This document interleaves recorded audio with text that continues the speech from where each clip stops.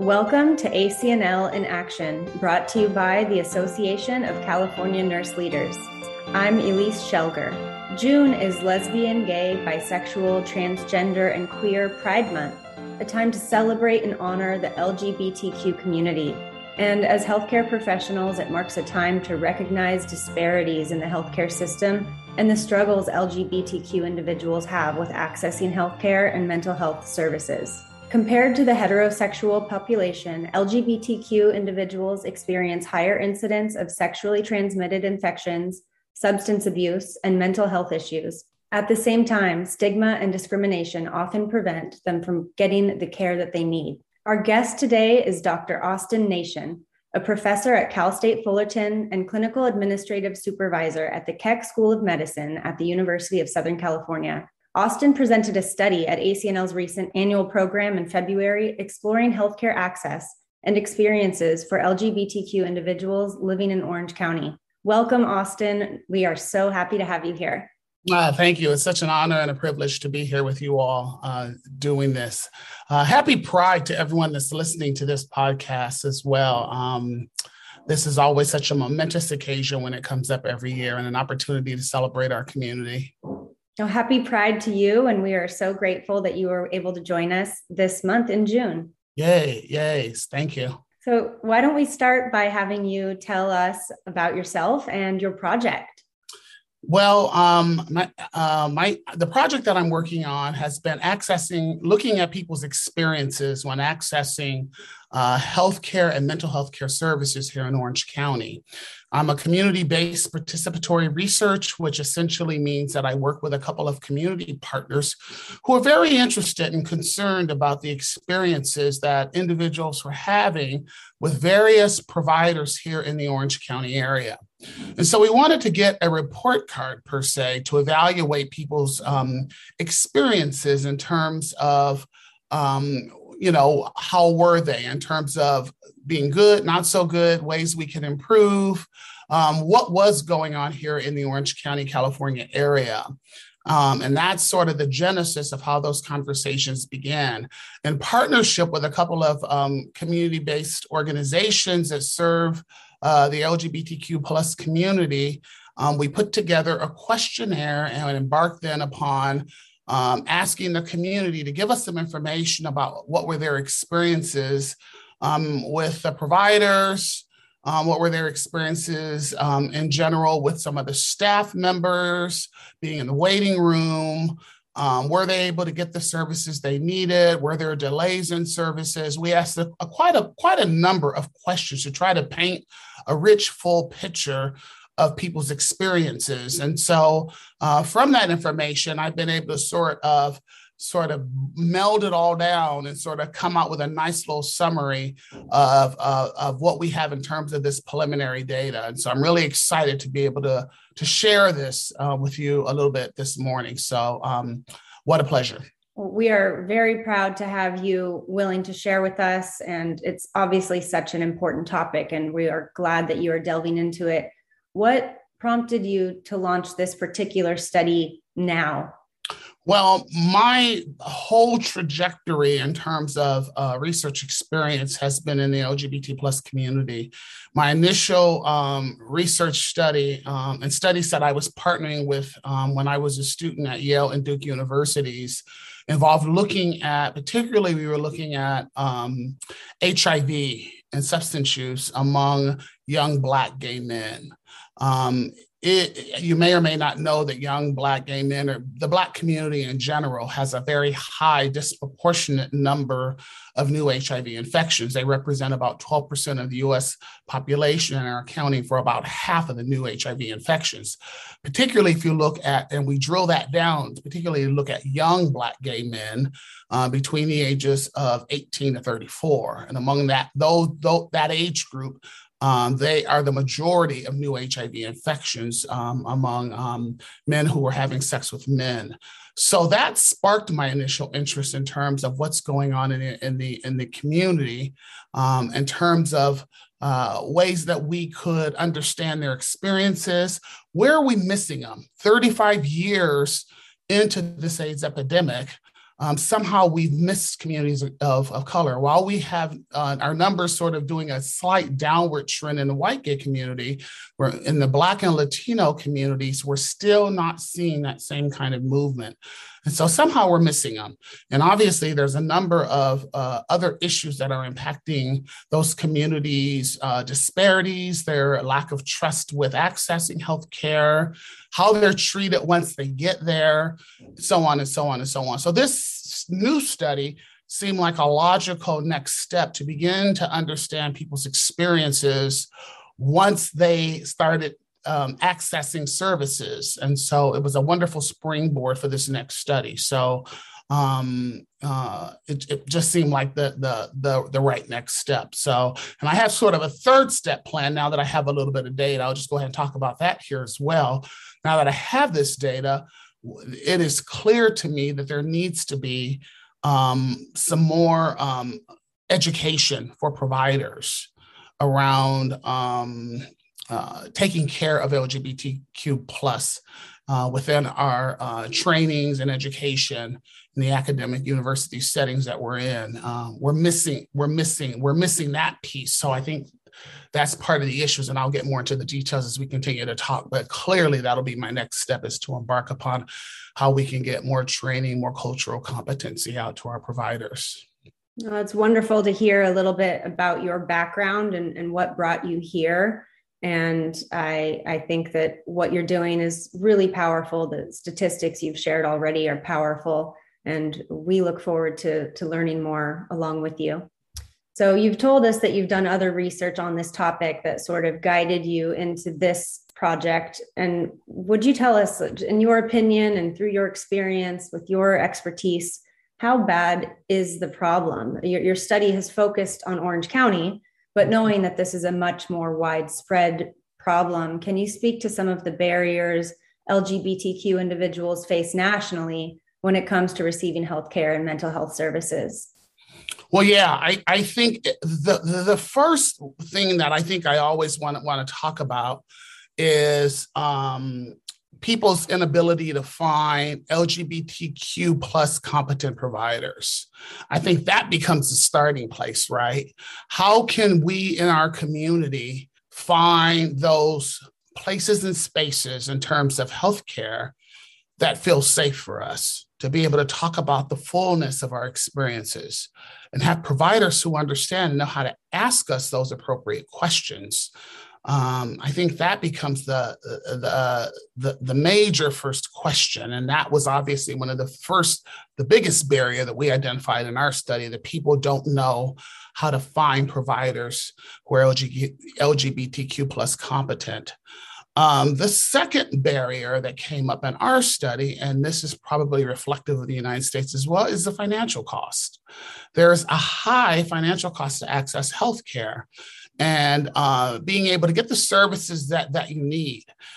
And so it would behoove us to then follow this up with, and I will be following this study up with doing some more focus groups, which I have started to embark upon, to begin to understand how are people able to pay for these services once they get in there. You talked about at the top of our conversation the incredibly high disparities that are in our community. They're so disproportionately high among the LGBTQ plus community compared to our heterosexual counterparts. I mean, it's really painful when I understand what's happening in our community, and we need healthcare services. So to be able to pay for those, whether it's through a provider, government insurances, people having to pay their part out of pocket, what are people's income? Are they on fixed income? Or do they have jobs that they can even have the ability to pay those kinds of costs? There's all kinds of barriers to people being able to take on the cost of healthcare, paying for the medications. If you're a trans man or woman and you want to have hormone replacement therapy, does your insurance cover that? And what's your out-of-pocket? The list goes on and on and on and on.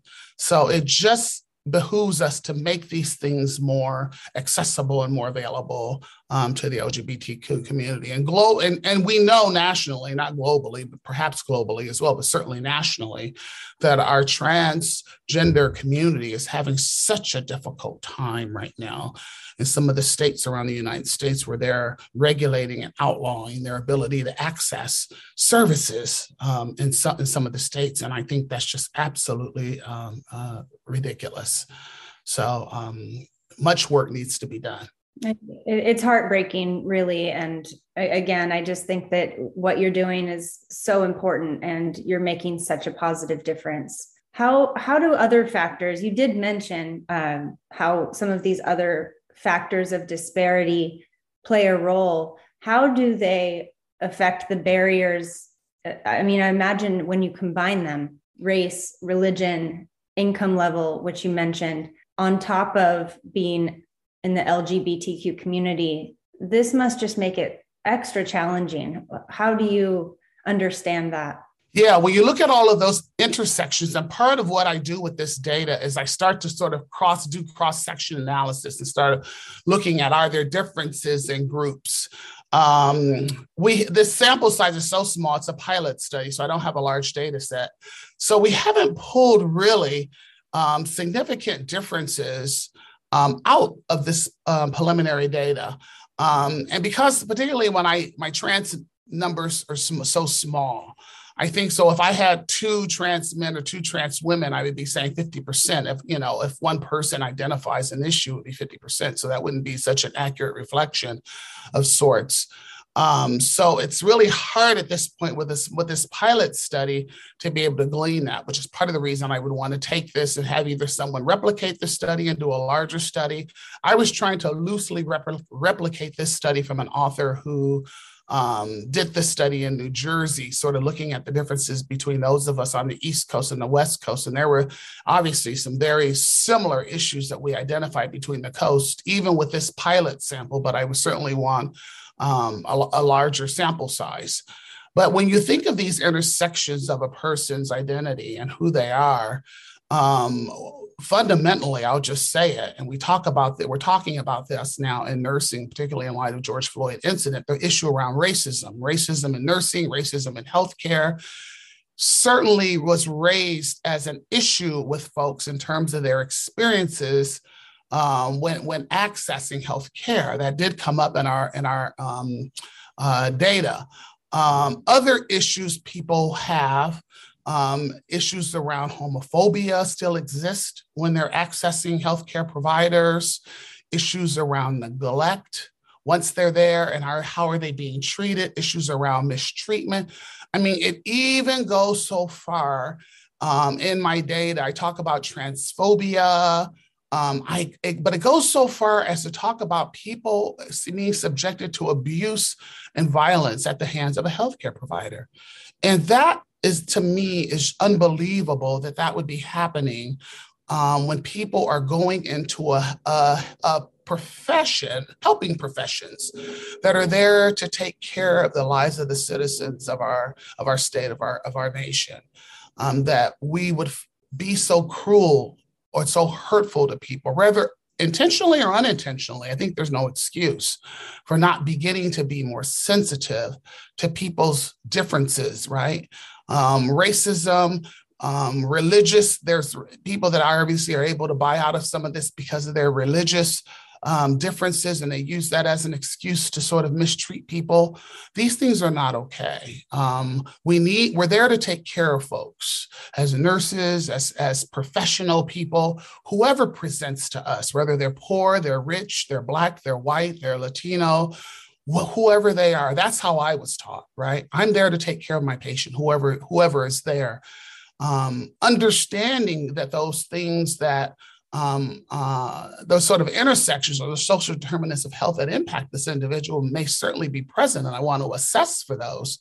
But that certainly doesn't give me license to provide people any less care or less services than the next patient. Right. Yeah, I think that you've made some really incredible points, and it does such a disservice to perpetuate the mistrust in the system. And I do hope that is something that can be changed, because without trust, we we end up inadvertently harming many patients. Well, they won't come back, right? Right. If they have that bad experience with us, why would they come back to see us? Why would they do a follow-up? Why would we listen to what they said? If that was we talk about that in other industries, the importance of customer service. And we certainly look at that in healthcare. I don't know if we put enough emphasis on that. I think as we continue to move forward, as more hospitals and organizations become magnet hospitals and magnet organizations where the standards require us to be able to look at those, the ways we're treating people, customer satisfaction, like other industries. We want people to be able to come back to us, to give us good reviews, to give us good word of mouth marketing. I think when we start taking that on in healthcare and maybe placing a little bit more importance on that, we'll start to be more mindful of how we treat people. Even something simple as pronouns, correct use of pronouns, asking people their preferred name, which may be different than the name that's on their driver's license or their insurance card, begins to show that level of awareness and sensitivity to our community. So I think there's some fundamental issues that need to be addressed, and my heart is warm that I do begin to see some movement in that area. So I do feel like it's happening. I just wish there was a lot more uptake in that area. So we still have lots of work to do. Absolutely. Well, I think that is a good lead into my next question, which is about starting to look at solutions. Identifying problems is always a great first step. And next, we need to try and find ways to improve it. One of the biggest barriers your study found was finding providers who are LGBTQ competent. And what kinds of competencies do healthcare providers need when assisting LGBTQ patients versus heterosexual or cisgender patients? Well, the two questions I ask have to do with knowledge and sensitivity. Is your provider knowledgeable about issues that are relevant to LGBTQ plus folks, right? And are they sensitive to the needs of LGBTQ plus? And actually, there's a third question. How comfortable are you talking to your provider about your gender identity, your sexual orientation, matters that are important to you to talk about, that I should feel comfortable as a queer identified person talking to my provider about when I go into a visit and they're asking me their usual plethora of questions, right? And so most of the people are saying somewhat. They're somewhat comfortable. Now, of course, I don't know what that means on a scale of asking them, extremely, somewhat not, and extremely not. Most people are falling into the somewhat category. So I begin to wonder, this is where my focus groups will come in handy to say, why are people not saying they're extremely knowledgeable or extremely sensitive? If nothing else, sensitivity. Maybe you don't have the knowledge, but certainly you can be a sensitive provider. It doesn't take us much in terms of our training and our education to be able to be sensitive to a patient when we come in and we realize that this person is LGBTQ plus identified, that we can have some sensitivity, some compassion to this individual and their needs as we engage with them. Knowledge may take a little bit more. Like I said, that may take some training, that may take a little bit more education on our part, some continuing education, some CEUs, CMEs, something along those lines. But sensitivity costs us nothing to make people begin to feel comfortable. And then the questions that we ask people need to be changed. We need to minimize our assumptions of folks, assuming that people I think most of healthcare becomes very heteronormative for folks' experiences. So if as a provider, if you're making assumptions that you see, for example, two women come in, you assume they're friends. They could be partners, right? You see a wedding ring, and you assume that they're married to men. They may be married to each other, or a woman, a trans woman, right? We don't think to ask her, she still may have male organs and male health issues. We're not trained and educated to ask those kinds of questions, to be aware of those kinds of questions. And there are tons of resources out there. So if you don't know, there's certainly enough resources out there in the world at your fingertips, particularly now in the age of, this internet thing, that we could reach out to folks who have expertise in those areas for additional guidance. So to me, there's hardly any reason for us not to be able to navigate those issues, or tell a patient that, hey, I'm not that familiar with this, so let me perhaps refer you to someone who I think could be more helpful if we have that person in our network. So people can get the care and support and the kindness that they need from us in healthcare, so we can engage them and help, and at the end of the day, bring down some of these disparities. Absolutely. So much of healthcare, it needs to be individualized. And when everybody is treated the same and not as an individual, a lot can be missed in those assessments, treatment plans. So back to suggestions for improvement. We know that diversity, equity, and inclusion programs have been gaining a lot of traction lately. We did an episode about diversity, equity, and inclusion a few months ago, in fact, and ACNL is hosting a webinar a few days after this episode airs. How much do you think these programs help raise awareness of the barriers disadvantaged populations face? I'm glad we're talking about it. I'm glad. I think if nothing else, this has forced us to re-engage some of the issues. I wonder in some spaces, if we're not just giving lip service to it, will changes actually really be able to be made? I certainly am an advocate for it. Much like I saw at the beginning of my career, some 40 years ago, the EEO opportunities where they were looking for more minorities and more women in certain professions, that they opened up those opportunities. To me, we saw benefit from that, right? As a whole, we gave opportunities to places. I think about medicine, where you hardly ever saw a female physician. Now we have you have 50% plus of women that are physicians in our country. Who would have thought that those jobs for women would have ever changed, other than teachers and nurses, in my lifetime, right? So opening up opportunities for people who are different than maybe what we thought they would be, to me, only brings the beauty of who they are, that rich culture and diversity, into what we say should be a reflection of the people that we're serving.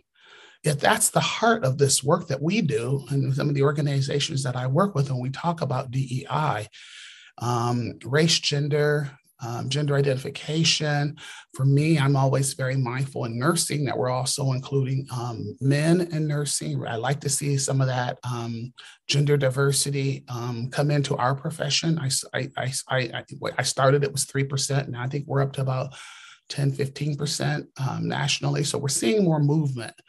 But I think the beauty of that begins to impact those people's lives that we take care of.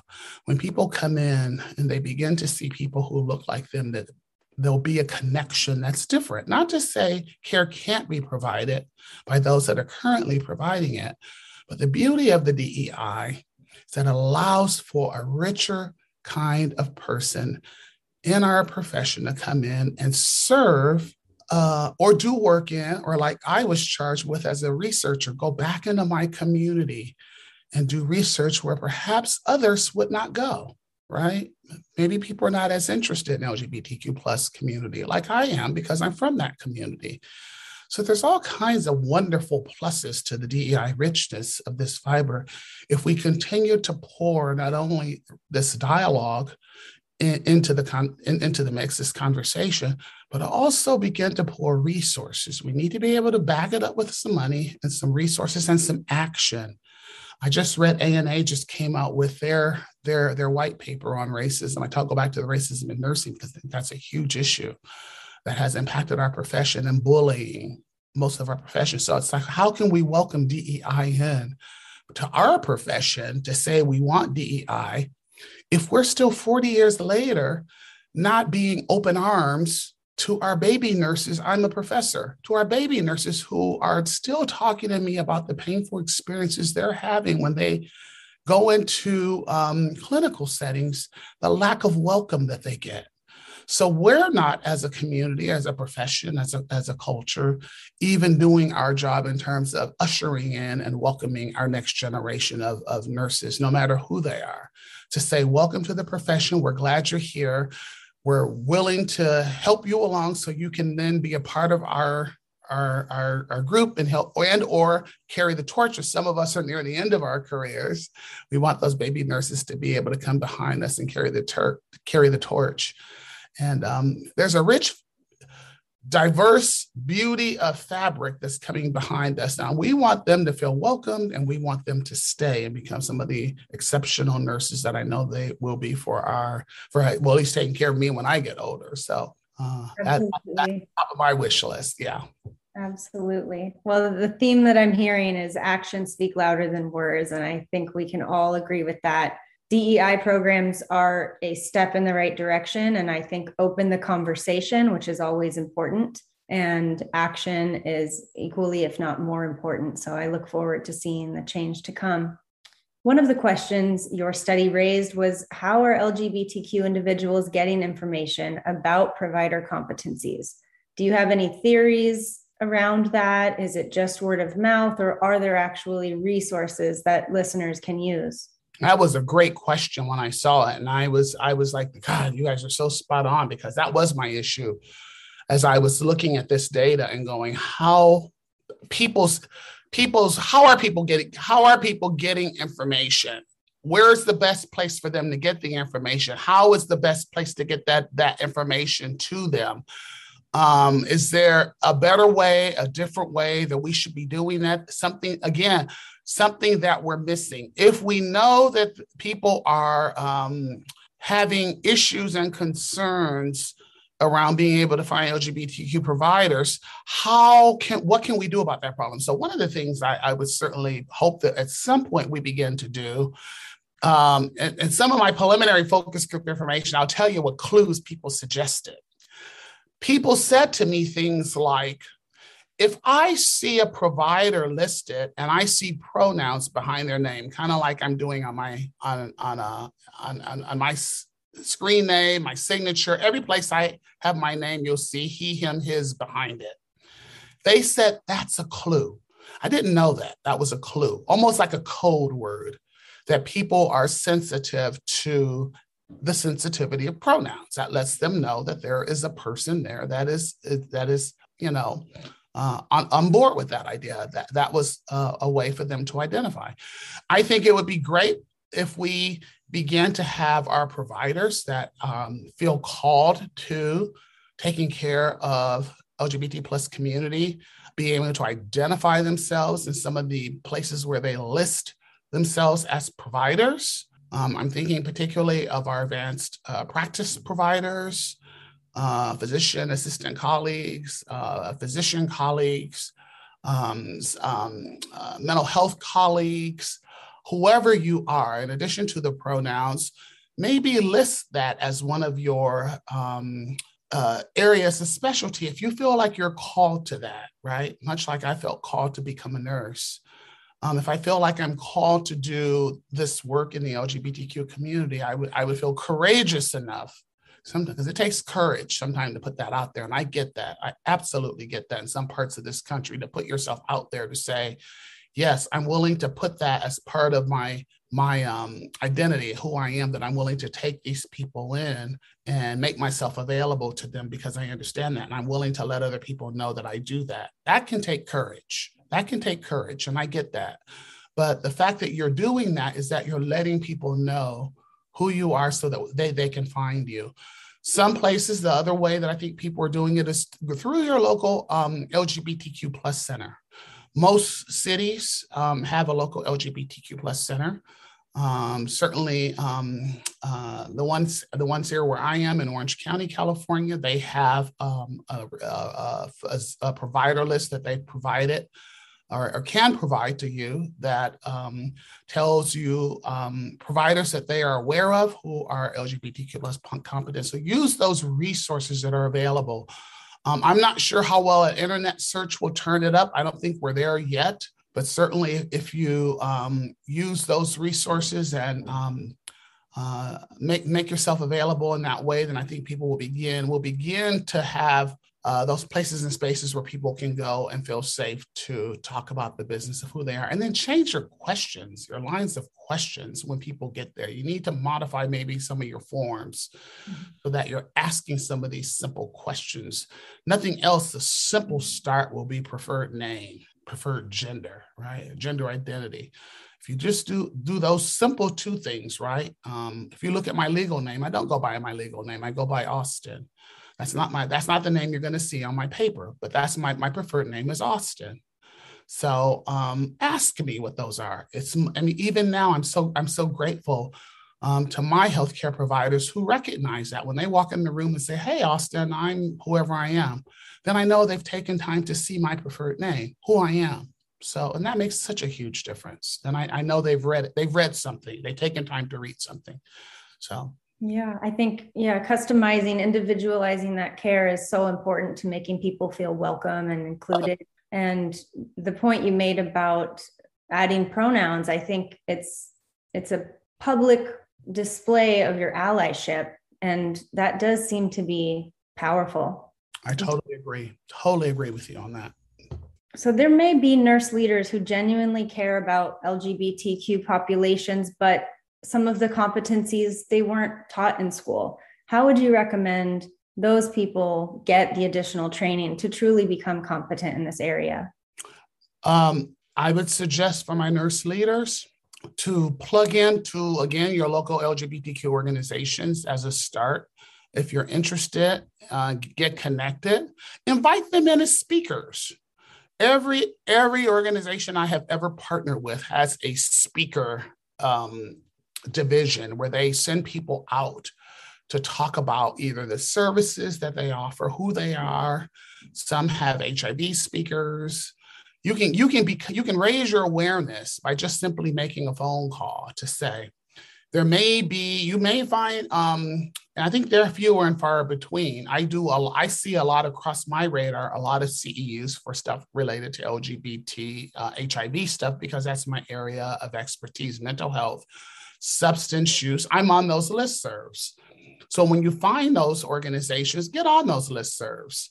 LGBT plus obviously gay and medical, lesbian association, GLAMA. I would certainly do a plug for them, get on their listserv. They're one of my probably favorite organizations in terms of our community that does work. And they have a nursing section and there's some nursing leaders that are represented within that organization. I'm really pleased over the years I've been connected with them to see them make movement in terms of increasing their nursing presence within the organization. So, and they do wonderful work nationally, if not internationally, their impact.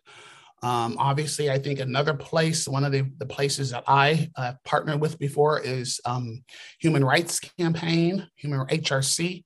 They have been a partner in many of the communities that I've worked with before. Always a great resource to provide education, resource leaderships. I would be curious if they could provide you and your organization, your staff, your people with some CEUs around that, or maybe you can provide CEUs, having them come in and provide some education and resources to your organization. So those would be the ways that come to mind that you could raise your awareness. Like I said, making that initial phone call or sending that email out to someone saying, "Hey, we're really interested. We're seeing a growing number of either employees." I'm really happy at USC Keck Medical Center, much like at Cal State Fullerton University. They have a Pride Alliance for our faculty staff. So there's a Faculty and Staff Pride Association. USC Medical Center has their Keck Pride. So within both of these organizations that I'm affiliated with, there's places of connection. And I know in those places and spaces that they're willing to be a resource to folks, right? So, and some of the great work they do in terms of partnerships. So you may have nurse leaders, partnerships right at your fingertips already, and you may not be aware of it because you're not asking the question of, hey, within these organizations that I'm partnering with, are there already some LGBTQ plus advocates that I could have, connect within the work that I'm doing. So they may be already there. Because like I said, this DEI thing is all the buzz right now. It's all the rage. So I think people are beginning to feel more comfortable with coming out and making themselves known in places that it's okay. When you have a place that it says, we have a space for you to come and there's others like you, whether it's like I said, LGBTQ plus, whether it's African American, whether it's Latino, whether it's Asian, whatever the group is, the diverse group is. First gen, I think in my first gen groups, whatever that is, where I can find a place of connection with others like me, so I don't feel like I'm the only one.